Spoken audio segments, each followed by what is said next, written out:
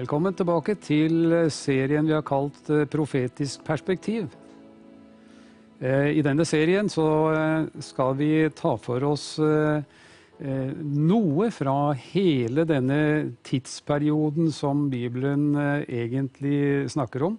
Du vet, Bibelen begynner med skapelsen og paradiset, og så avslutter den med paradistanken igjen. Imellom disse to periodene så finnes det veldig mye i Skriften som verdt å få oversikt over. Og hvis vi kan greie å skape et tidsbilde, en slags tidslinje, som du og jeg kan forholde oss til, særlig i tanken, når vi snakker med naboen eller med våre barn, barnebarn, så mye av hensikten oppnådd, synes jeg. Profetisk perspektiv, det sier jo litt om at mye av det som ligger foran blir omtalt. Det som ligger foran oss.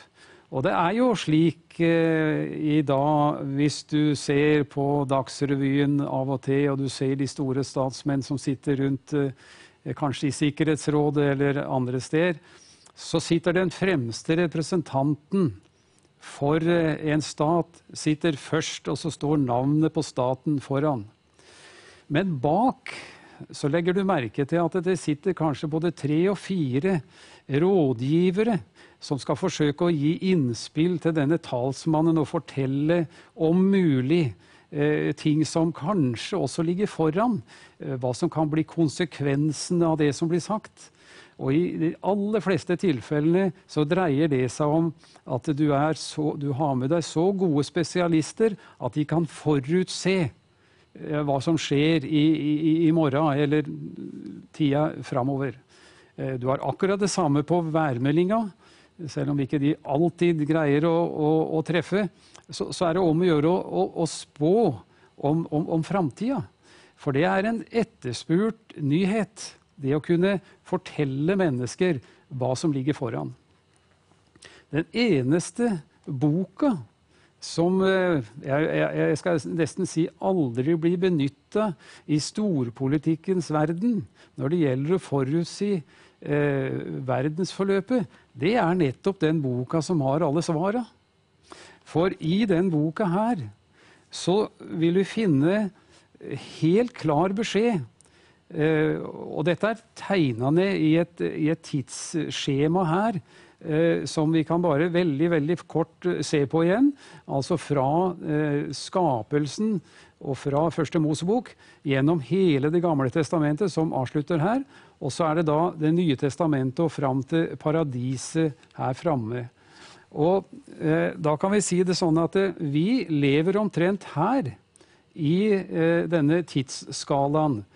Og da det slik at vi kan se ganske, i store linjer i hvert fall, så kan vi se hva som kommer, hva som Gud har forutbestemt når det gjelder folkeslag, utvikling, jordas utvikling og hans plan for oss. Det kan vi se. Og det dette vi prøver i denne serien forsøke å tegne et bilde av. Og jeg har opplevd det mange ganger å snakke med folk som når krig og andre ting blir blåst opp på Dagsrevy og sånn, så kommer ofte folk og spør, det dommedag nå? For avisen jo snarere med det med store krigstyper og sånn, og da kan vi, via Bibelen, så kan vi si det at dommedag i Skriften, den ligger langt ute i verdensforløpet og kommer ikke akkurat nå. Dette ville nok vært verdifullt for mange aviser å kunne sette seg litt inn i, slik at de kunne definere verdensdommen der den hørte hjemme, og ikke skremme vettet av folk bestandig. Men vi skal gå tilbake der vi slapp sist, og vi var inne i noen begreper som nyttige å ha. Vi snakket om de siste dager. De siste dager, det jo det som startet på pinsedag, altså her, denne sirkelen her, den omhandler da vår tid, eller nådetiden. Jesus, hvis vi sier det at det hele tidslinjen går tvers igjennom sånn, så år 0, det omtrent her da. År 0, da Jesus ble født. Og så her et sted så da pinsedag, da Peter står fram og sier at her skjer det som profeten Joel har talt om. Altså de siste dager, da Gud skal utøse sin ånd over alt kjød. Og disse siste dagene, det var vi enige om at de slutta her når Jesus kommer tilbake og henter sin brud, og så begynner endens tid, som da varer helt ut til dommen for den store hvite trone. Det også andre navn på dette her, med den ytterste dag og like andre ord, dommens dag, evighetens dag. Peter skriver i det andre brevet sitt om evighetens dag, eller Guds dag. Nå det å si at overalt som vi har tatt i de tidligere episodene, så har det vært en domsperiodene mellom disse tidsperiodene som vi snakket om i det første. Vi har 8 forskjellige tidsperioder, og begynte med den uskyldigheten, så var det den sivile myndighet og alt det her, og lovens og nådens og sånn. I hver enkelt avslutning så det på en måte en domsperiode som Bibelen også kaller for Herrens dag.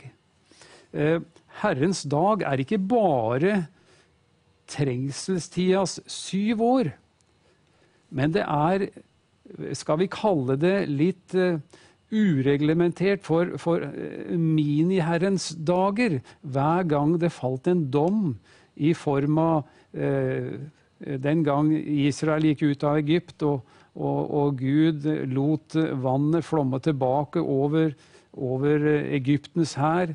Vi har Noas ark her, som jo også gjorde en voldsom omveltning. Alt dette her på en måte forløpere for den store Herrens dag, som begynner etter at menigheten bortrykket. Vi skal se litt på det som har med de 4 verdensriker. Det viktig å se på hvem det Gud handler med, eller hvem det Gud lar sitte i førersetet i utviklingen av verden. Dette sier Bibelen noe om. Og igjen så kan vi si det at hvis vi får tak i det, hvem som sitter i førersetet i verden og styrer, så får vi også et lys over når ting vil skje, og når ting ikke vil skje. Dette skal vi se litt på, for det interessant, og dette Daniel som tar opp dette her. Og vi skal inn på noe som heter hedningenes tider, og vi skal inn på noe som heter hedningenes fylde. Hedningenes fylde, det handler om menigheten og det som skjedde etter pinsedag. Og Bibelen sier faktisk det at før bortrykkelsen så må hedningenes fylde være kommet inn. Det altså et antall mennesker som skal frelses før Herren kommer. Bibelen sier veldig lite om når Jesus kommer i lufthimmelen for å hente sin brud. Det ofte blandet sammen en del her når det gjelder Herrens komme i luften for å hente bruden og Herrens gjenkomst til Oljeberget. Den siste delen det sagt veldig mye om, men når det gjelder det med å hente bruden, som vi ser her anskueliggjort i den røde linja, der Herren kommer ned, som det står i Åpenbaringen 19, og så ser vi at menigheten blir med han opp i møte i luften, som det står her sånn. Dette det sagt mindre om, men vi kommer inn på det også. I denne perioden her så kommer en person fram, som vi enda ikke har snakket noe om, men som Bibelen kaller for antikrist. antikrist. Han jo egentlig i stedet for Kristus, som det står. Og der kommer det også den falske profet, som da blir en slags religionsminister. Vi skal snakke litt videre om forskjellige begreper, men jeg tenker at vi nå skal gå over i nådens tidsperiode, som jo her, og som den tida vi lever i. Og så skal vi se på noe interessant her. Vi var så vidt innom det. Denne blå linje her, hvis vi ser her i lovens tidsperiode, som jo var fram til Kristus, så ser vi at den innerst, mens vi har den grønne ytterst. Den blå, det Israelsfolket, som Gud hadde sin hånd over, kan du si, og som var hans spesielt utvalgte folk. Når Kristus kom, så sa vi litt om det at i de første 12-13 kapitlene av Matteus, så kom Jesus til å forkynne om himlenes rike, om det rike som Israel skulle ha her framme. For tanken ved hele Israelsfolket var at de skulle være et lys for hedningene. De skulle være det folket som utmerket seg ved å være Guds utvalgte folk. Og så kjenner vi til det at slik gikk det ikke. Så da Matteus skriver det 12. og ferdig med det, 12. kapitlene, så går egentlig forkynnelsen til Jesus inn i en hemmelighetsform. Og det skjer som følge av at Israels fariseere og skriftlærde, de forkaster Jesus som konge. Og det bare disiplene da som får en dypere utleggelse av hva Jesus sier og underviser om. Og det sier de litt om. De forundret, og når de kommer alene med Jesus, så sier du, hvorfor forklarer du også ikke de andre? Og det henger sammen med at Israels lærde hadde fått en mulighet, men de tok den ikke. Og så går det inn i en hemmelighetsform, dette med himlenes rike. Og så ser vi at Israel som folk blir da satt litt ut på, skal vi si det litt uhøytidelig, litt på sidelinja. Vi vet det at etter at Jesus dro hjem til himmelen, så skjer det at i år 70 så falt Jerusalem for den romerske hærmakt, og Israel ble spredd ut, solgt som slaver, drept i tusener på tusener. Om du leser Josefus, så kan du få en detaljbeskrivelse av hele denne store jødiske krigen der. Jesus sier i Matteus 24, som jo da i denne tidsperioden som vi inne i nå, i nådens tidsperiode, så sier han det at på Tempelberget, etter at Titus reiv tempelet, så skal det ikke bli stein tilbake på stein. Det en skribent som jeg har lest, som har undersøkt dette her. For da de reiv tempelet i år 70, så lå det stein tilbake på stein. Altså, det var ikke helt flatt. Så går det en tid, fram til år 135 etter Kristus, da står det fram en skikkelse som heter, eller som ble kalt for Stjernesønnen. Han gikk i bresjen for et jødisk opprør for å frigjøre seg fra denne romerske hærmakten. Det resulterer i et nytt voldsomt og resultatet av det at de faktisk pløyer opp hele tempelområdet, og da først ble det en absolutt virkelighet, som Jesus sier, det ble ikke stein tilbake på stein. Alt var jevnet med jorda. Og dette gjorde de samtidig som de utslettet navnet på Israel, og fra det tidspunktet så sier de, nå skal vi kalle det området for Palestina. For på den måten skal vi for all tid utslette dette jødefolket. Mange av de som var i landet ble skipet på fangeskip, slaveskip til Egypt og til mange andre steder. Men det var en liten kime igjen, slik har det alltid vært i Israel. Vi vet det at da Tistammeriket 722 før Kristus ble bortført til Assyria, så var det fortsatt litt folk igjen i landet. Da Tostammeriket, jødefolket var jo et 12-stammerike, da det sydlige riket, altså Tostammeriket, ble bortført til Babylon i 586 før Kristus, så var det fortsatt noen ganske få igjen i landet. Slik var det også i 135 etter Kristus. Da var det fortsatt folk igjen i landet. Og slik har det vært i historien helt fram til i dag. Det har vært folk som har bodd der, men sammen med andre folkeslag. Dette er viktig å legge merke til, at Israel som folk har egentlig vært i landet. Selv om vi sier det at både Tostammeriket og Tistammeriket har vært spredd for alle vinder, så har de allikevel vært representert der. Og dette henger litt sammen med dette kravet om landet som ble reist i nyere tid, som vi også kommer inn på litt senere. Denne nådens tidsperiode, den sikter seg veldig mot hedningene. Nå kommer dette uttrykket hedningenes fylde egentlig til sin rett.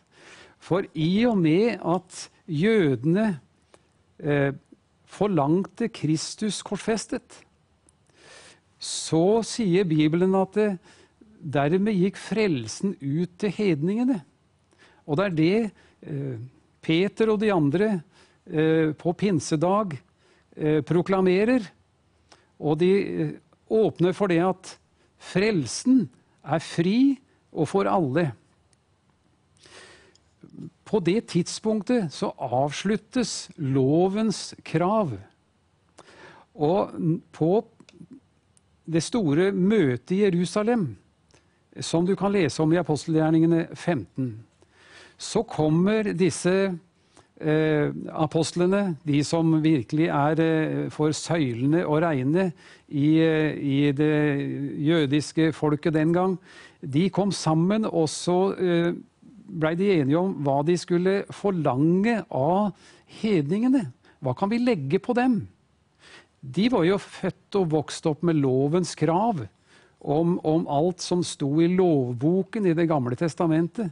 Og når vi sier lovboken, så er det, kan du si, særlig det som har med Moseloven å gjøre. Alle krav og bud og alt det.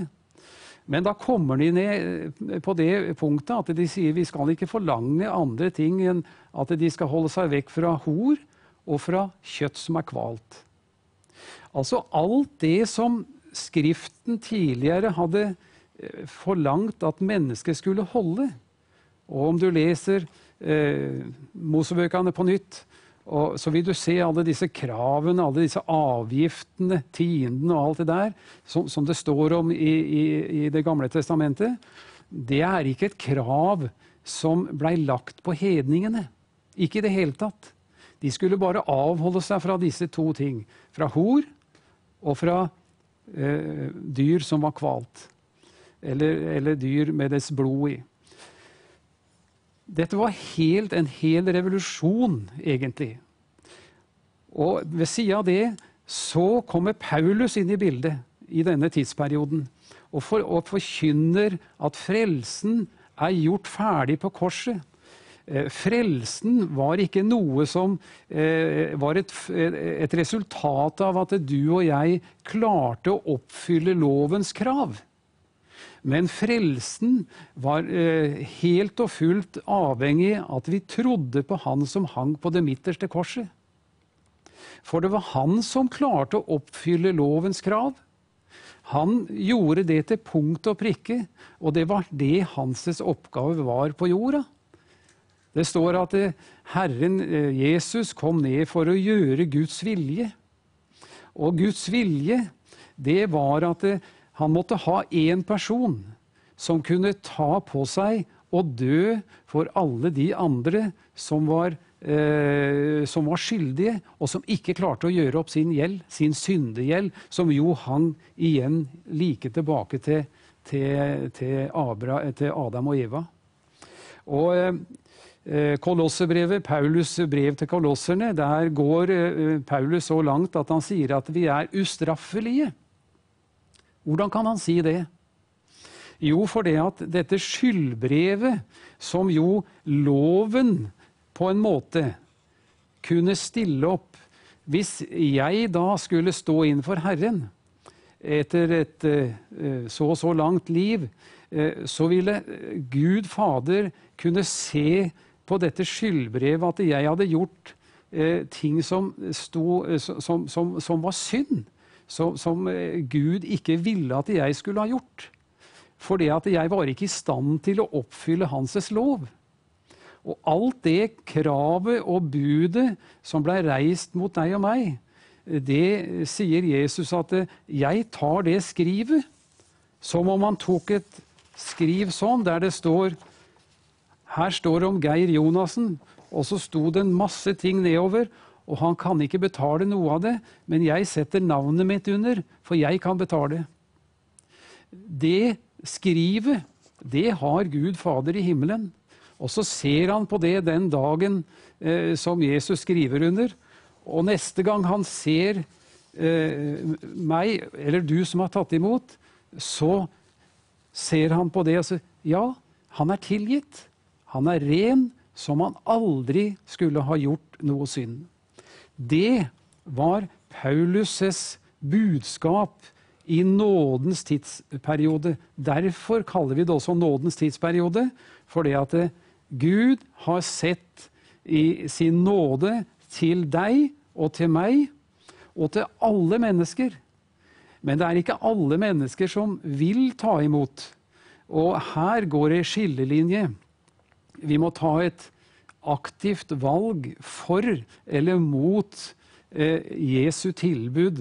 For Jesus har sagt, alle dem som tok imot ham, eller det er Johannes som sier det, Johannes evangelium, alle som tok imot ham, ga han retten til å bli Guds barn. Og når det står alle som tok imot, så betyr det alle som tror at Jesus døde for deg og meg. Han har fått retten til å kalles Guds barn. Og jeg vil oppfordre deg, om du sitter og ser på som ikke er Guds barn, og ta fram Johannes evangelium, kapittel 1, vers 12, og så leser du det, og så sier du, jeg vil tilhøre deg, Jesus. Jeg vil være med deg inn i den evige verden. Det er det vi rekker i dag. Og så vil jeg bare takke deg for det at du har vært med gjennom denne episoden, og så sier vi bare velkommen i neste episode. Takk for i dag.